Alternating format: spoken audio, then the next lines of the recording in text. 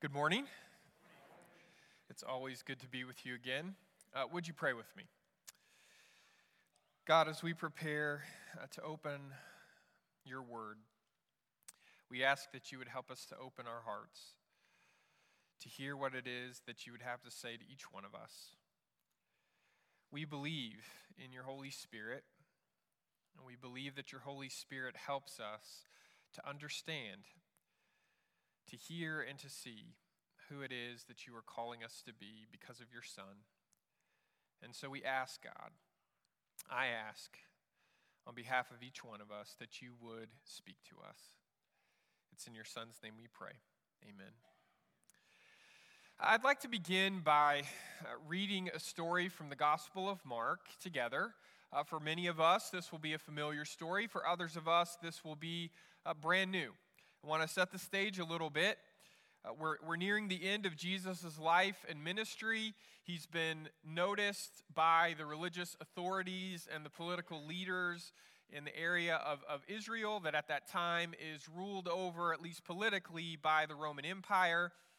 He's not just been noticed, but he is threatening those leaders. They feel afraid of his popularity with the common people in Israel at that time, and they're used to seeing what anybody else does with that kind of influence. And they are sure that he's getting ready to do something that threatens their positions, that threatens their power. And so they've now taken drastic action, and they have arrested Jesus. Caiaphas, the high priest, one of the religious and political leaders in that area, is having some of his soldiers rough Jesus up, getting him ready for an interrogation, a kind of trial that in many ways, as we read it, is not true. It's a farce, but it's the excuse they're going to use to do whatever it is that they want to do to Jesus. And one of his closest friends and followers, Peter, has decided that at the very least he has the courage to stay close by when all of this is unfolding. And it turns out that deciding to be close by ends up being a dangerous decision to make. So open your Bibles up to the Gospel of Mark, chapter 14. We're going to start reading together in verse 66, and I didn't misspeak. It really is verse 66 of chapter 14 in Mark. We find these words. Meanwhile, Peter was below in the courtyard. A woman, one of Caiaphas, the high priest's servants, approached and saw Peter warming himself by the fire. She stared at him and said, "You were also with the Nazarene Jesus." But he denied it, saying, I don't know what you're talking about. I don't understand what you're saying. And he went outside into the outer courtyard, and a rooster crowed.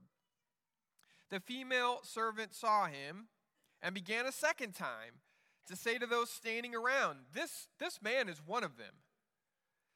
But Peter denied it again. A short time later, those standing around again said to Peter, "You must be one of them because you're also a Galilean." But he cursed and he swore and he said, "I don't know this man you're talking about." And at that very moment, a rooster crowed a second time, and Peter remembered what Jesus told him, "Before a rooster crows twice, you will deny me 3 times."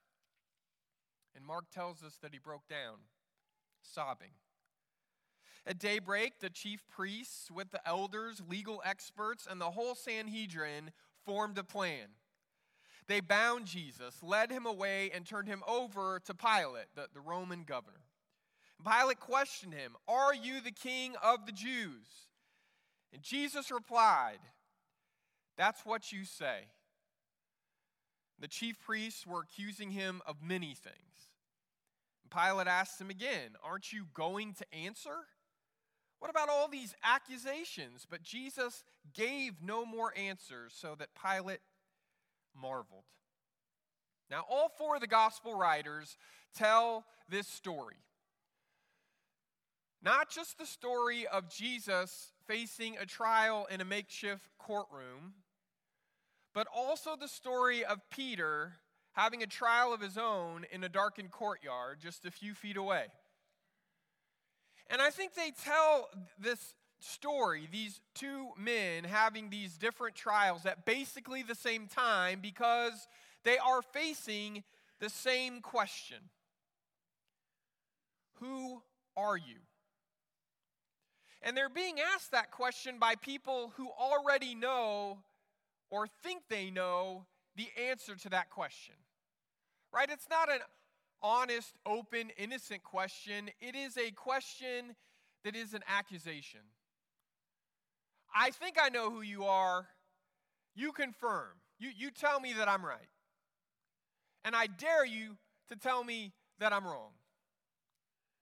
So let's take the story of Jesus' trial. Let's take the moment where he is asked, who are you? And implied in that question, when Pilate says, who are you? Are you the king of the Jews? What he's really asking is, are you the same kind of leader I am, and do I need to be threatened by you? Now, Jesus has been basically accused of this and asked this question over and over and over again in his ministry by all kinds of people, because again, as he moves through Israel and as he gathers more and more people as his followers, the people in power see this and they know the script. They know what happens when you get popular. They know what happens when you get a lot of people following you. You use it. You use those people as a means to an end to get whatever it is that you want. They've seen this movie before. They know what's going to happen next. And Jesus couldn't be less interested in living according to that script of power and force of will. And yet he's tired. I mean, he doesn't want to run the world. He wants the world to let him love every single person in it into being who they're supposed to be, not through force, but by choice. If he wants to run the world, it doesn't look anything like anybody else has ever run the world before. And he's tired of trying to explain that difference. He just wants people to notice that difference. He wants people to see that he's not like any other leader they've ever seen, and that in fact, he's not leading in the sense of having some sort of army or some sort of group of people that he can force to do what he wants or get other people to do what he wants. He's leading in the sense of leading by example. That there really is a different way, a better way to live, a life that's all about figuring out how to really care about other people more than you care about yourself, to really care about other people's needs more than you care about your own needs and your wants and your desires. He wants that to be what people see. But they refuse to see it. I mean, they notice that he's different. They notice the amazing things that he's able to do because of that love, because of that willingness to give himself away for other people, but they want to benefit from it. They don't want to imitate it. They don't want to follow in that way. And so when Pilate says, "Are you a leader like I'm a leader? Are you going to threaten my leadership?" Jesus gives a frustratingly brief answer. Now, it depends on your translation in terms of how it sounds and how flippant it might be to you or how much it seems like Jesus isn't really engaging. I think what he's trying to say, when you boil it down, is when he's asked, "Are you a king?" I think with a heaviness in his voice, he says, "That's what everybody says. That's what you say. That's what everybody thinks. And I'm tired. I'm tired of fighting what everybody thinks. So if that's what you want to call me, that's what I am." Now, that is the truth. It is what people think. It is what people are calling him. And the reality is, if Jesus wanted to, he could do far more than threaten Pilate's power. He could take it away. If Pilate's asking, "Are you more powerful than I am?" then the answer to that is absolutely yes. In John, the way Jesus says it is, look, nobody takes anything from me. everything that is taken from me, I have freely given. Right? So there's this sense that Jesus says, look, if you're just asking if I'm more powerful than you, then the answer to that is yes. Are there more Jewish people whose hearts belong to me? The answer is yes. If that's what you're really, all it is that you care about, then yeah, that's who I am. And he knows as soon as he says it that nobody's really going to listen to him. They're not really going to understand what he's saying, because while that's the kind of person he could be, while that's the kind of leader everyone expects him to be, it's not who he is. And Peter knows that better than anybody else, because Peter, during Jesus' life and ministry, pulls Jesus aside and says, would you quit telling everybody that you're going to die and give your life away for the sake of the world? Nobody wants to hear that. Nobody wants to follow you there. Keep doing the miracles. Keep preaching all the good sermons. Force a few of the people to understand how powerful you are. Come on, show them, show off. And every time Jesus has that chance, he doesn't take it. Jesus doesn't force his will on anybody. It's always an invitation. It's always a question. It's always an offer. Now, sure, there's times in Jesus' ministry and in his relationships where he raises his voice out of anger and frustration, but he still doesn't force his way on anybody. It's not his way. And Jesus' closest friends and followers understand that better than anybody else. And they also understand the temptation that anybody watching Jesus would have to say, would you just take the world because you can? Just take it. Use your power to force everybody to be who you want them to be. I'm begging you, just be the kind of leader, the best version of all the leaders that we've seen in the world who think they know better than anybody else, and they force their way. Just be the best possible version of that, please. Jesus says no. And so it doesn't make any real sense, if you know the story, if you've been paying attention, it doesn't make any real sense that Caiaphas or Pilate or anybody else would think that Jesus is actually a threat to them. Because he's had the opportunity for the last 3 years. From the moment of his first sermon, his first miracle, he could have taken over the world. But instead, he doesn't. And yet, because they think they know what he's eventually going to do, because they think he's just like them with the ability to do things they can't really do, they have these false fears. And they decide they're going to shoot now and they'll ask questions later, because they can't allow this threat to get any bigger, any stronger than it already is. The moment Jesus is arrested by Pilate, and then he's eventually accused of being an official disturber of the peace, which means that right after this passage, just a few verses later, Pilate's going to sentence Jesus. And then 9 verses after that, Jesus will be hanging on the cross and dying for the sake of the world that he refused to run through sheer force of will. Now, in the midst of all this, you got to wonder where Jesus' friends are. Right? We know where Peter is. Where's everybody else? Where's the rest of the 12?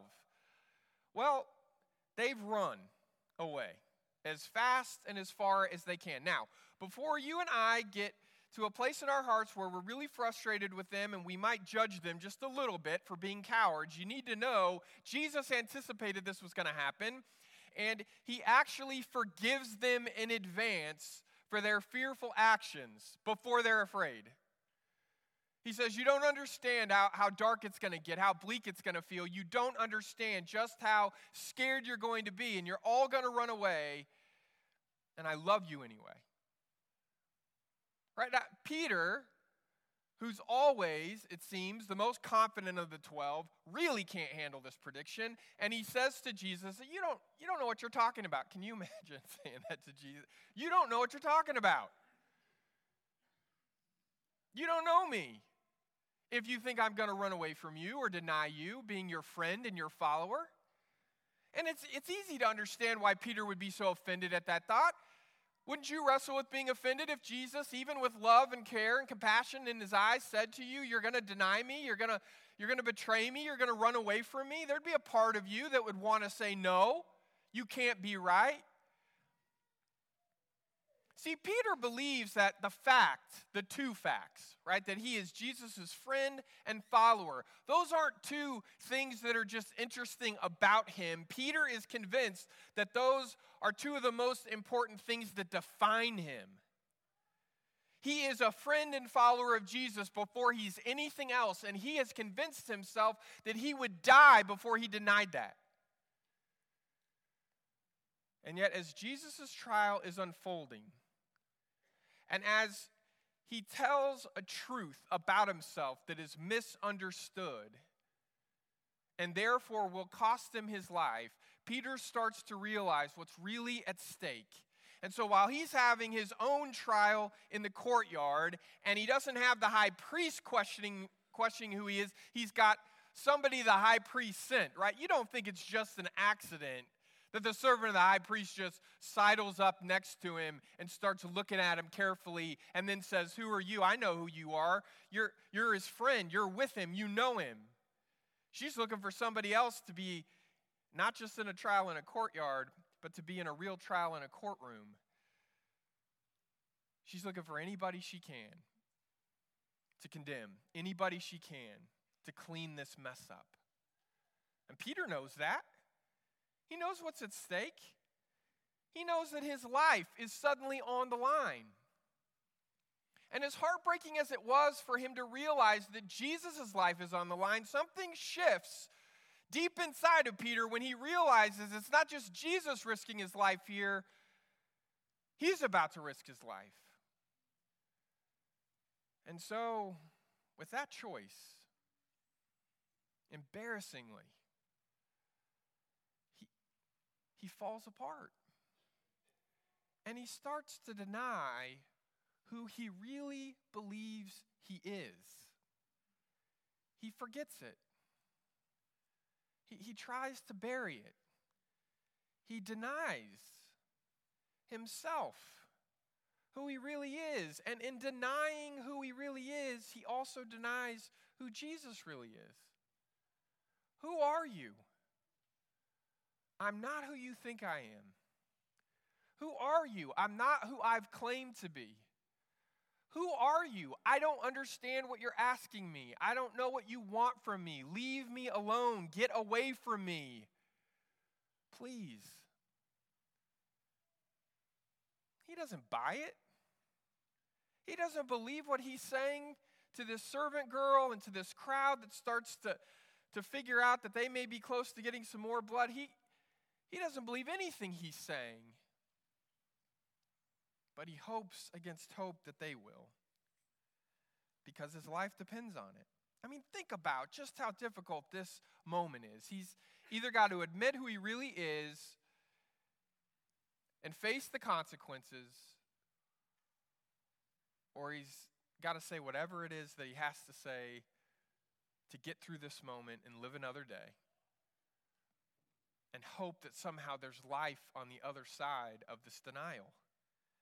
Now, it's really easy for me, in the comfort of my office or my study or the comfort of an auditorium, to read a story like this and shake my head in disappointment at Peter's weakness. I mean, I wouldn't admit that to any of you, except for I just did. Right? We wouldn't admit that to each other, that we think we know that we could do better if we happen to be standing in the same place that Peter's standing right now. But I'm pretty sure all of us, in hearing this story, there's a part of us that just thinks, I could have done better. I would have done better. I would have had the courage. I would have been brave enough. I would have been strong enough. But before we try to theorize about what we would have done, I think it's really important for us to reflect on what we've already done. Because there isn't really a doubt about this. We've all already had moments in our lives where someone walks up to us and asks us or demands that we do something or say something that denies who we really are trying to be as a follower of Jesus. We've all had those kinds of conversations. And in that moment, we have a decision to make, and it either reaffirms who we say we are or it denies who we say we are. Trials of our true identity, tests of our real character rarely come to us in a form as obvious as Peter's courtyard interrogation. People almost never walk up to us and directly threaten us and ask us with accusing eyes if we're a follower of Jesus. I mean, in our nation, at this time in the world, it is not a legal crime for us to follow Jesus. No authority is going to come and arrest you because of where you happen to go to church. Which means that our true character, who we really are, is tested, but it's tested in all kinds of small ways that we never see coming. It's obvious that when you talk to people who aren't yet Christians, when you listen to people who don't share our faith, whether that's in conversation or whether that's on television or whether that's in interviews or whatever, it's obvious that everybody in this world, whether they're a Christian or not, is used to the fact that every Christian they've ever met at some point or another who says, I want to be a friend and follower of Christ, has done some very un-Christ-like things when push comes to shove. We all know it. Everybody knows it. Everybody knows that all of us, while we have this pursuit in our heart of trying to follow Jesus, of trying to be a friend to Jesus, of trying to be the kinds of people who imitate Jesus, all of us know that in that pursuit, right alongside of it, are other pursuits we have that at times come in direct conflict with what it means to follow Jesus. And we all have these crisis moments where we then have to decide if I have to choose between being who I promised God I'm going to be or pretending I don't understand the question or I don't understand what's at stake or I'm just going to be forgetful for a little while and then I'm going to get whatever it is I want that I'm desperate to have in the moment. If I get through that moment, then I'll ask God for forgiveness for my spiritual forgetfulness later and it'll all be okay. Except that in the meantime, we deny our very selves, the truth about who we really are and who we want to be. And we don't just break our hearts. We don't just damage our lives, but we end up breaking other people's lives, damaging their souls. Because we say we're one thing, but when the stakes are really high, we forget, conveniently, who we've said we're going to be. Like Peter, we find that as long as not too many people are watching, we might just be willing to deny the fact that we have a personal relationship with Jesus that is turning us into people who are more and more like Jesus. Now, in this case, Peter's life is on the line. In most of our cases, it's not that our life's on the line, it's our quality of life that's on the line. I mean, it's hard to get ahead in this world without breaking a few rules along the way. And whether or not we're always willing or able to admit it, nearly all of us at least partly follow Jesus because of what we hope he can get us. Right? We love Jesus not only because of how beautiful and amazing and holy Jesus is himself. That's true, but it's not the whole truth. We've also fallen in love with Jesus because of how Jesus can make us feel and the things that Jesus can help us get. And in our attempt to receive before we give, we end up failing to remember that in agreeing to follow Jesus, it's not just that we're trying to benefit from Jesus' way of life. We really are trying to follow in Jesus' footsteps. We're trying to live the way he did, the same way he did, for the same reasons he did. Not our reasons, not our strategies, not our angles, but Jesus' reasons. And that we want to be people who don't just pay lip service to living out of love for the sake of other people, but we would want to live lives that are so marked by that love that anybody could see it. and ask us, why are you so different? Why aren't you manipulative? Why don't you shade the truth? Why don't you force your own way?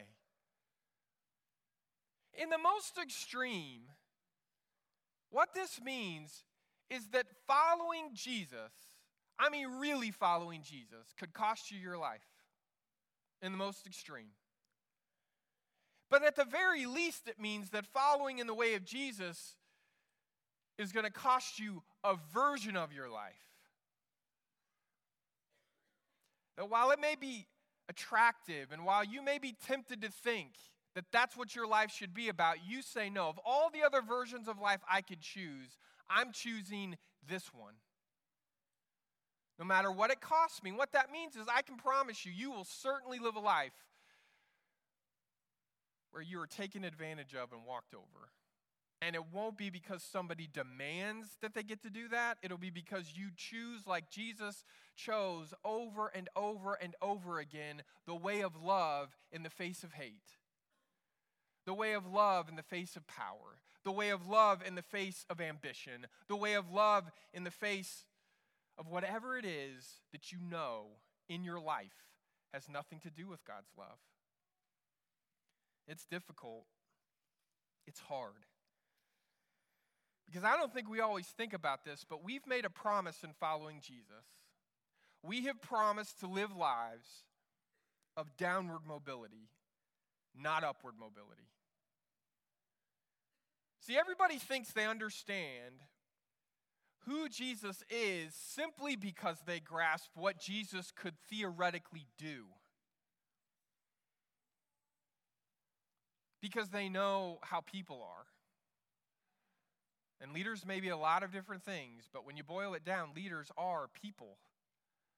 They have the same longings that anybody else has. They have the same hopes. They have the same selfish struggle going on in the deepest parts of who they are.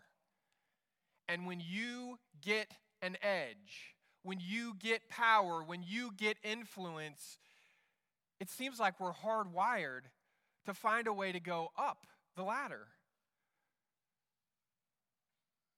Jesus has that opportunity every second of every day. And instead of moving up that ladder, Jesus chooses in a way that doesn't make sense to anybody else around him, including his friends and followers. He chooses to go down the ladder, to use less force, to use less power the way everybody else uses power, to be less important, to take roles of less importance. Now, none of that changes who he truly is. He is the Son of God. He is the bright and morning star. He is the beginning and the end. But he refuses to move through the world with all of that on his name tag. He refuses to use any of that to his own advantage. Are we willing to do the same?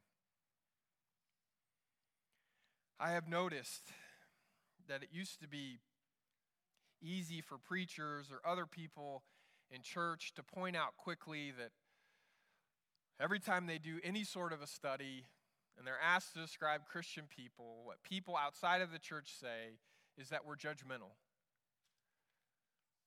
I mean, I'm guessing you've heard those stats over and over and over again. And we've all had moments in our lives, both inside and outside of the church, with people who are not Christians, but we've also had times with Christian people where we would say that more than anything else, for whatever reason, those people were coming across as judgmental. I get it. But I don't think Christians are the only people with a judgment problem. What I worry about is how we use power. What I worry about is how often it seems like when we think we're losing official roles of power in the world, we think the world's coming to an end. When every time our Lord and Savior was offered an official place, he chooses something else. He chooses to serve. He chooses not to speak. He chooses to listen. And Jesus was all kinds of things that we are. In fact, Jesus even had moments of being afraid. You remember that moment in the garden where he's begging God, please don't let this happen to me. He's afraid. But what Jesus never does, that you and I think, do all the time, Jesus never lets his fear call the shots in his life. He never lets his fear, what somebody else might do in an official position of power, to define who he is and how he behaves. Brothers and sisters, I'm tired of Christians being the most afraid people in the world. Stop being afraid. Stop. I'm afraid that when we give ourselves over to being afraid, that what we're saying is we don't really believe ultimately that God has the power to shape the rest of our story. Don't you believe God has the power to shape the rest of our story? And don't you believe that even if it looked like it was going to end in death, it will never end in death because our story ends and begins and continues in resurrection? Peter lets his fear overtake him. And it causes him to act in ugly ways and say ugly things and live in such a way that nobody would want to be like Peter in that moment. Peter doesn't want to be like Peter in that moment. I want us to move through this world with the confidence, the resurrection confidence that Jesus moves through the world with. The good news is this. Well, we've all had our courtyard moments, and if you're going to live more than, I would say, 2 or 3 days past today, you're going to have a courtyard moment again. The good news is that God refuses to take us at our word when we're at our weakest. He doesn't blindly believe us when we say that we don't want to have people know that we're in a personal relationship with his son. One of my favorite things about this story is it doesn't end here. Peter is given more than one opportunity to take back his betrayal, his denial, to undo the untrue things he does and says in that courtyard. And you and I, brothers and sisters, we are given the same gracious second and third and fourth chances. Our true identities, our real characters, aren't the result of one bad or even one good decision. We build who we are with God's help through a lifetime of decisions. The question then is, what direction are your daily decisions taking you in? Are you moving closer or farther away from being a better and more faithful friend and follower of Jesus? For the next month, we're going to be looking at who we really are and who we're truly trying to become. Now, that's different from who we say we are and who we claim we're trying to become. I want us to be really honest here about the kinds of choices and decisions we make and who that makes us now and who that's shaping us to be in the future. Is your life, your decisions, every day that you make those choices, is your life really about becoming more and more like Jesus, or is it becoming more and more some version of you that may or may not resemble Christ, but a version of you that has everything you really want? You could call it a series on integrity, because what we're going to be talking about is when we have these moments, have we already done the work? The spiritual work, the soul work that we need to do in order to be prepared for wherever we are, whether that's here or work or home or even in times of fun and fellowship. Are we consistently the same person? Or do we change our values and our behaviors like a set of clothes based on where we happen to be? So many of us have different versions of ourselves that are ready at a moment's notice to help us fit in or get ahead or win. But is that who you really are at your core? Is it who you really want to be? Only you can answer those kinds of questions for yourself. And my prayer is that as we journey through this series together, that each of us will find ways through God's help to get one step closer and one step closer and one step closer on this journey of really understanding who we can be. I mean, who we really can be who we truly can become if we allow God's self-giving love to shape everything about our lives.